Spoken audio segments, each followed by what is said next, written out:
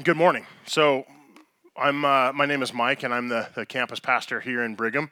And it was really neat to do that blessing this morning. It's always a great thing. We came out of that parenting series over the last couple of weeks, talking about our role and our responsibility as parents, and to raise kids in a way that points them to a life with God, a relationship with God. It's really, really important.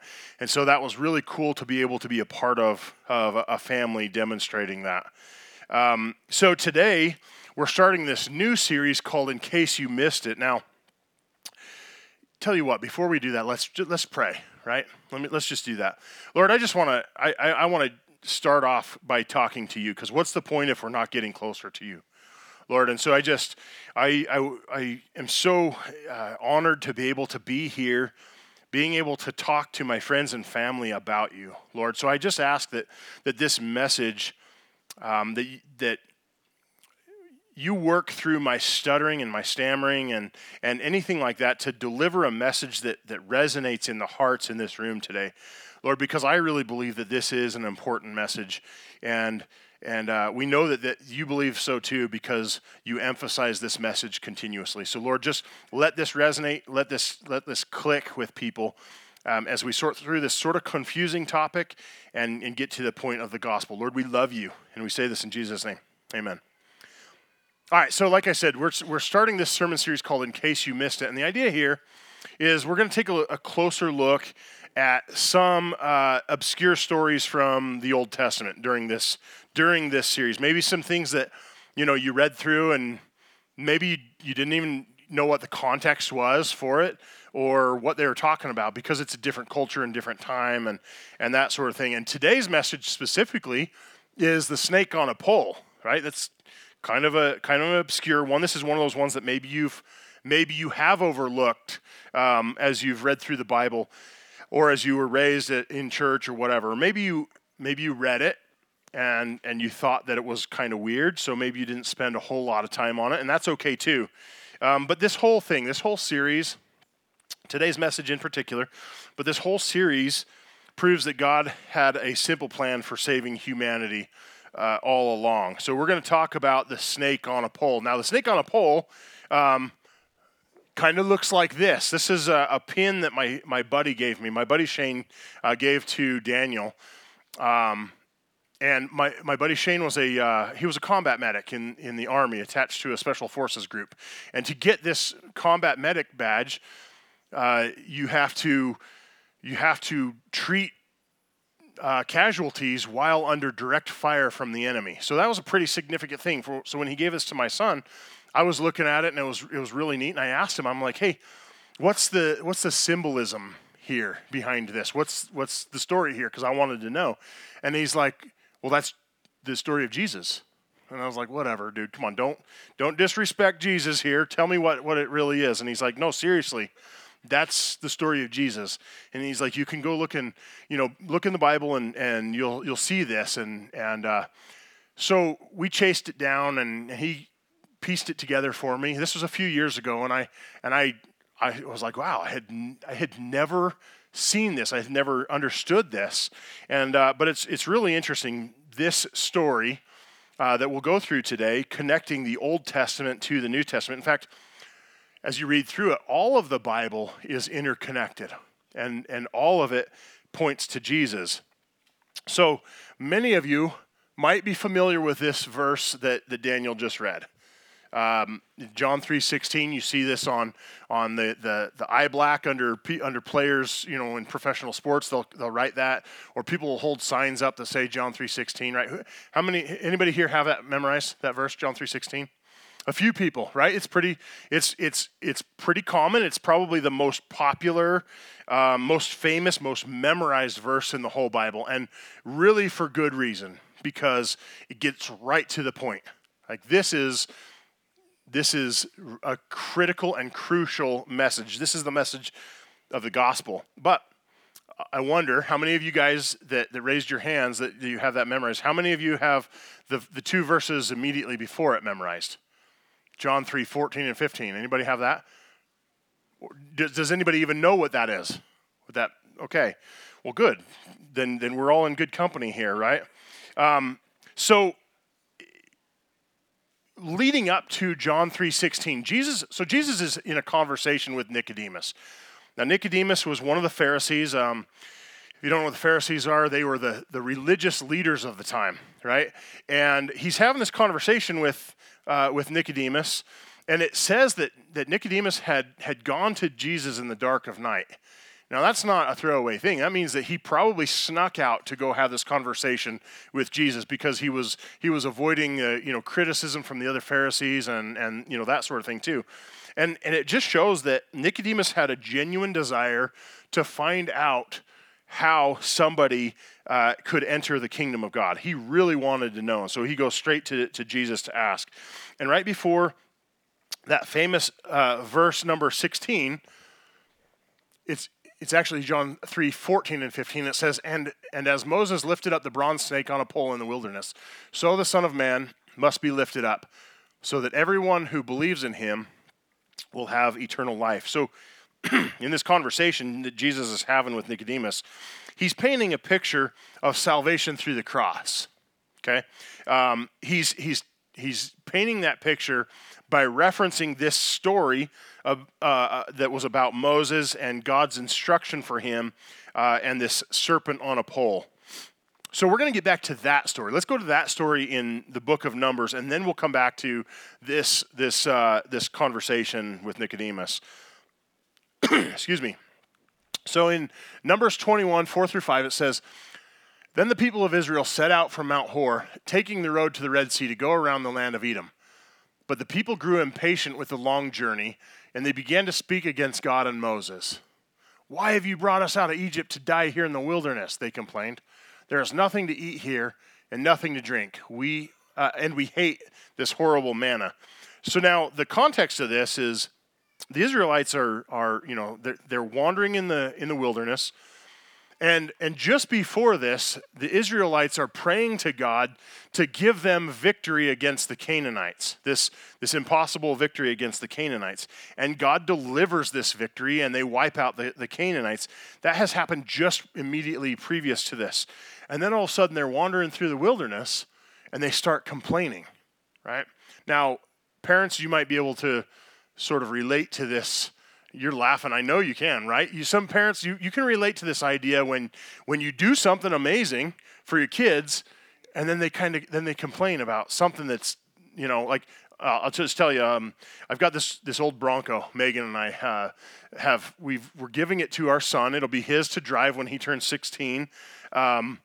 It's been a project for us for a while. We've been putting some money and some work into it, and recently we had it painted. It was kind of an oxidized red. It was really more of like 3 different colors of pink from the sun, and so we painted it black. Looked cool, and we brought it home and showed it to our son, and he walks out and he's like, I wanted it red, and complained if we just drop some bank on this. And I was mad. Like my feelings were hurt because I had just gone and done something amazing for him, right? If you take the picture of his vehicle versus the first car I drove, night and day difference, So I was proud to give this to him, and the attitude that I got back, it was hurtful and it bothered me, right? And that's kind of what the Israelites are doing here. They're grumbling even after this amazing thing has just happened to them, and they're grumbling because there's nothing to eat. I mean, he's given them all of this manna to eat, so they're not starving, and yet they're complaining because it tastes like styrofoam or something like that. I don't know. I haven't had manna for a while. So this is just the latest of several apostasies that the Israelites have committed, where they have abandoned their beliefs. Okay? Now, this is because of the sin in their lives. And this is an important thing. We need to talk about sin for just a second, because I think maybe all too often we stand up here and we reference sin, but when we do that, maybe people don't necessarily understand what sin is. All right? So sin is trusting and acting on your own opinions and feelings rather than trusting and acting on God's truth. Now, that I mean, we're the same as that, right? We're the same as the Israelites. That's the story about the Israelites, what they're doing. But that's our story too, right? That's my story.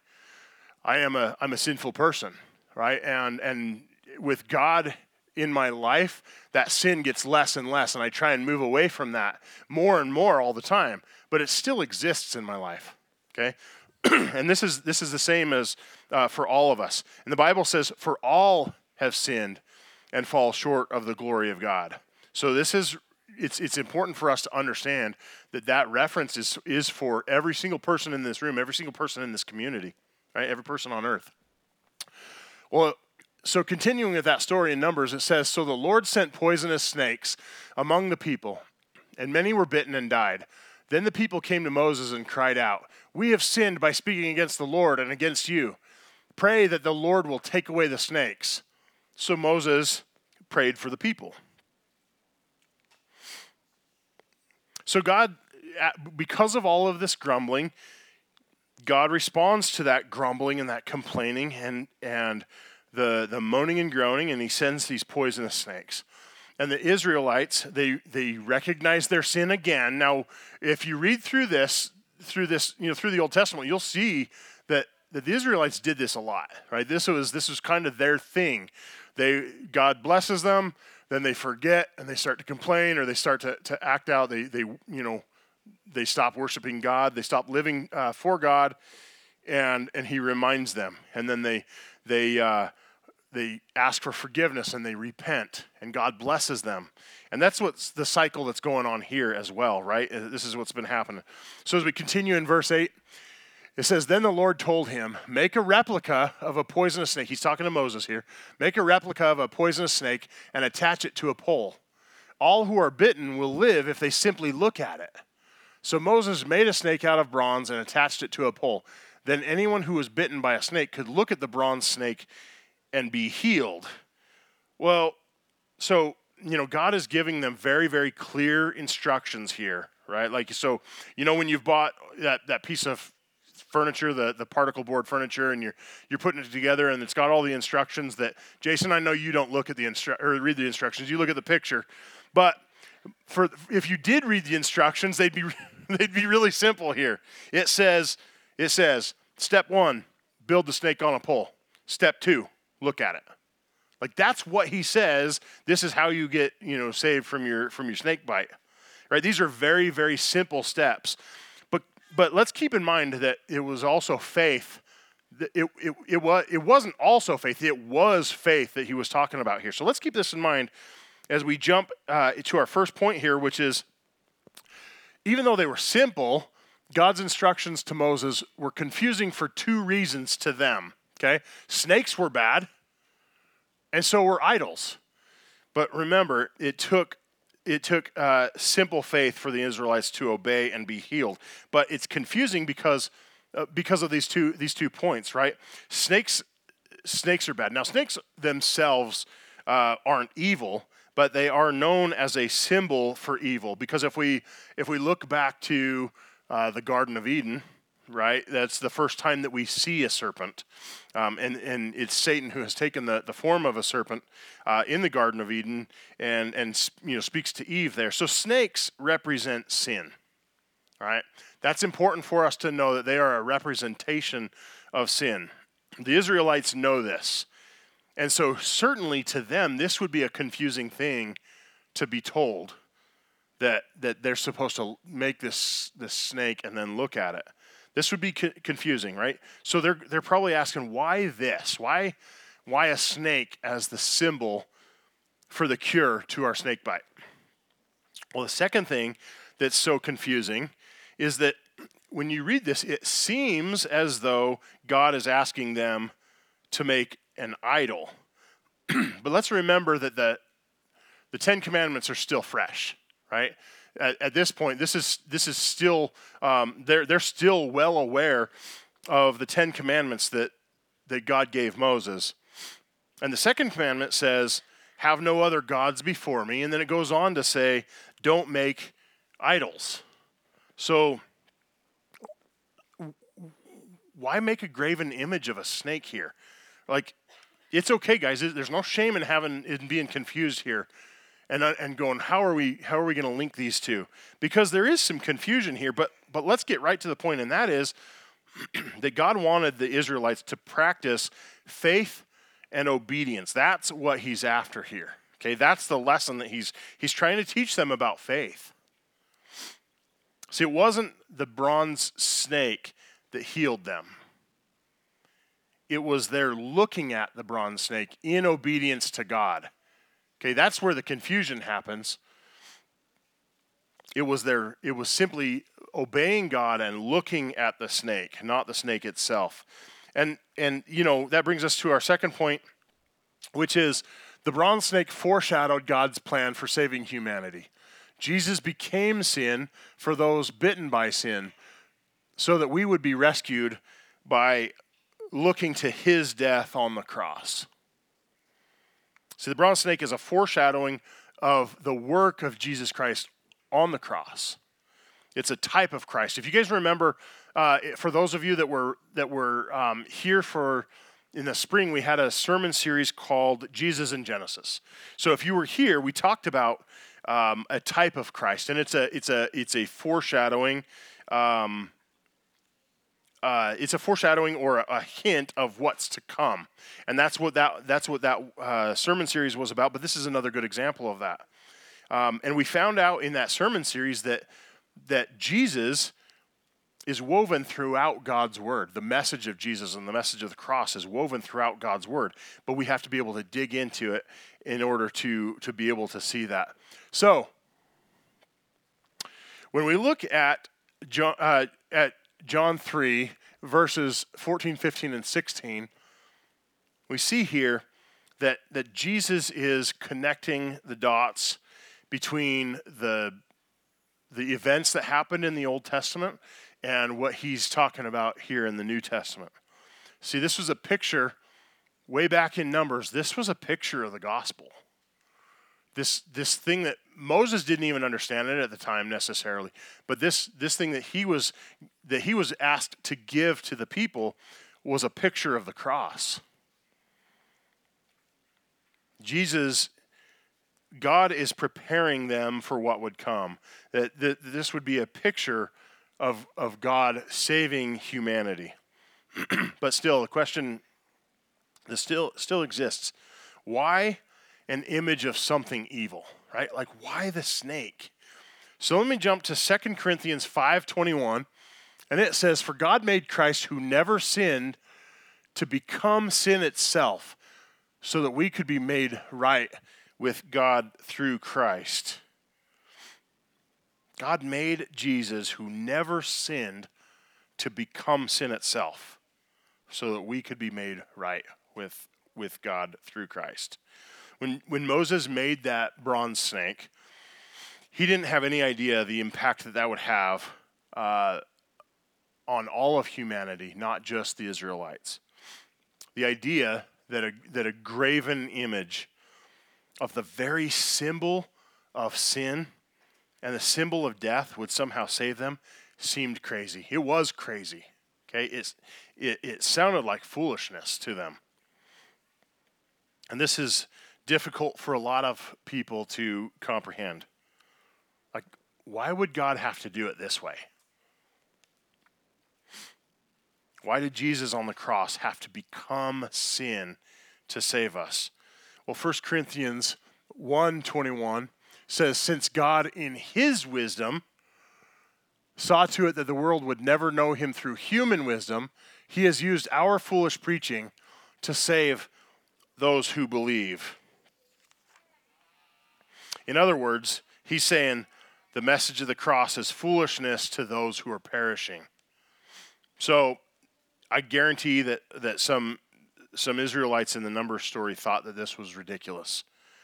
They didn't want to believe that, and they died. And maybe there's some folks here today who hear this message and think that this is crazy. Maybe you think that this is too easy. I can't believe that this is God's plan, but it is.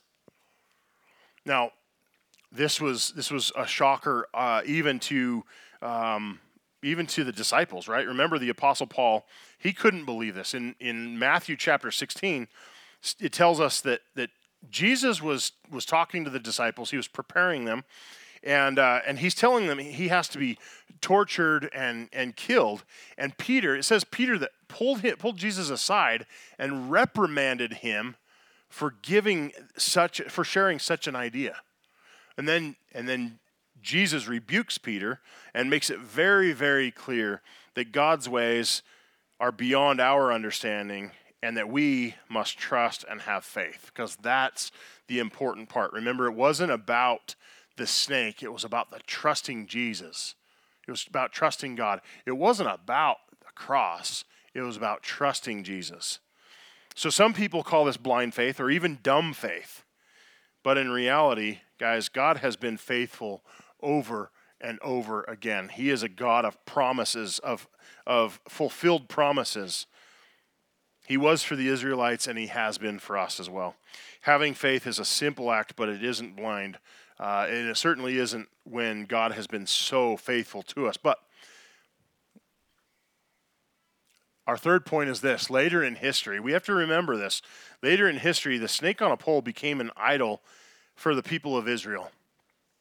And this is a reminder that God's message can get corrupted in future generations. So we need to make sure that we understand this, that we pour into this and we get the meaning behind it, that we don't mistake the action in there for what God wants us to really understand. In 2 Kings 18:4, it says, Hezekiah removed the pagan shrines, smashed the sacred pillars, and cut down the Asherah poles. He broke up the bronze serpent that Moses had made because the people of Israel had been offering sacrifices to it. So this is some years later, and we see this reference to that bronze serpent again, that the Israelites had gone and turned the snake into an idol. The people of God were once again missing the point. And the point is, God's original plan for the serpent on the pole was for salvation and for protection and living through their faith, right? Through their faith, not because the snake existed, but through their obedience to God in doing something that they thought might be crazy, but in trusting him and doing what he said. So what does this remind you of? For me, I kind of think that maybe Christians who wear crosses, but they forget to worship the God behind the cross. Or how about Christians who make a point about going to church, but they forget, or let's be honest here, maybe they refuse to put God first, have faith, and obey God and live out the life that he calls us to do. I have been guilty of that. See, guys, we make this about us. We make this about us and not about God. We take our eyes off the subject and we make it about the object. And this is a reminder for us not to forget. It's a call to remember the simple message of the gospel, not making religion just a thing that we do, church just a thing we go to, but making our faith, instead making that a lifestyle, right? This new path that we are intentionally taking, where we stop going our own way. Remember that definition of sin that I shared just a little bit ago, where we stop going our own way.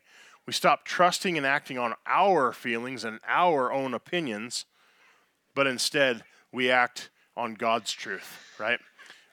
One where I forgot to throw the slide up in here, but if you guys are familiar with the going full circle emblem or logo that we have on a lot of our stuff at Alpine Church, what that is a representation of is exactly this, that we start by responding to the message of the gospel, right? We trust Jesus first and foremost. That's the most important thing. Second, we live to honor God. We reshift our priorities. Guys, this is where our life changes.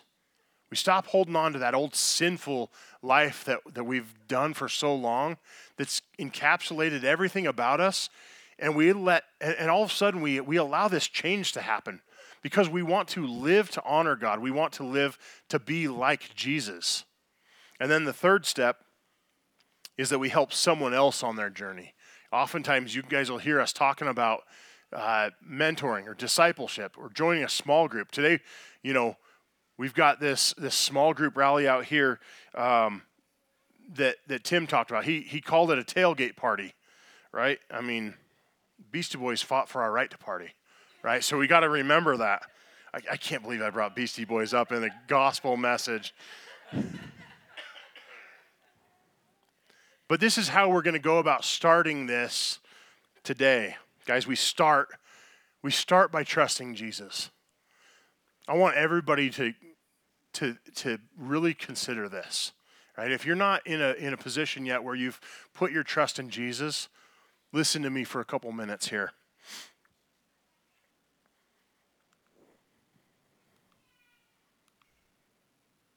We lose a slide? There we go. That's the one I want. Do you recognize that you've been bitten by sin? And will you look to Jesus alone for salvation? See, Jesus used this imagery to teach that he will be lifted up on a cross as a cure for people's sins. Ultimately, guys, it's faith in him alone that gives eternal life to those who are doomed to die because of that sin. So maybe this is something new to you. Maybe you've never heard this. Or maybe you have heard this. Maybe it's not necessarily new, but you're still having a hard time believing that this is the way. So I just want to say it again. It was God's deliberate choice and purpose to crucify Jesus on that cross. It was no accident. It wasn't the martyrdom of some good religious teacher. He died as an act of God. His death was necessary for our salvation. It doesn't come through some magical formula. It comes by simple faith. Looking up on that cross and believing that Jesus died in your place. There's no other way to salvation. In Acts it says, there is salvation in no one else. For there is no other name under heaven that has been given among men by which we must be saved. There is no other name that you can call upon to be saved. No other person in this world will give you a right relationship with God. So guys, I'm asking you this. If you are ready to make that profession of faith, to admit your sin, to understand that sin in your life separates you from God, and that only through his choice to deliver Jesus up as a perfect sacrifice on that cross, and through your choice to believe in him, can you be reconciled. It's the only way you can be reconciled with him for eternity. If that's the case, if you're ready to make that profession of faith, guys, then I ask you to pray along with me today. Lord God, we are sinners. Lord, I am a sinner. I was born that way. I had that in my nature from the onset, Lord, as hard as it is for sometimes us to believe, to understand as humans, at the moment I was born, I was sullied by my sin nature, and I was separated from you. And Lord, that separation, I understand, that separation was going to keep me permanently separated from you for eternity. Nothing that I could do was going to change that. Nothing that I could do for my community, no service, no kind acts, no loving words, no heroic actions, nothing like that was going to do anything to change my eternity. But Lord, you loved me so much that you didn't want to be separated from me anymore. And Lord, you sent your son who knew no sin, you sent him intentionally to be lifted up on that cross for my sins. Lord, I love you for that. And I accept that gift with all of my heart. I accept that. And Lord, I just ask that anybody else in this room that has never made that profession, that they pray that with me right now, Lord, that they are genuine in crying out to you with their hearts. Lord, that they understand that they are sinners, that they are separated from you, and that only through your blood spilled on the cross and their accepting of it can they be reunited with you. And Lord, I ask that you help all of us that do that to be rejuvenated, to be regenerated in our hearts, to be new people. Not to continue on that same sinful path that we've always been on, but Lord, to completely give our lives over to you. Every moment, every thought, every dollar, everything that we would put in front of you, Lord, I want to move all of those out and put you in the number one spot. And I ask that you help everybody else in this room to do the same thing. Lord, but most of all, be glorified through our lives, through the changing of our heart. Let people see that we are something completely different now than we used to be, and be glorified in that change. Lord, because ultimately that's what we want. We love you, Lord. We thank you so much for the gift of your Son. Lord, be glorified in this group of believers here, and in new hearts that have been given to you today, and in new hearts that will be given to you tomorrow and next week and next month. Lord, we love you. We say this in Jesus' name. Amen.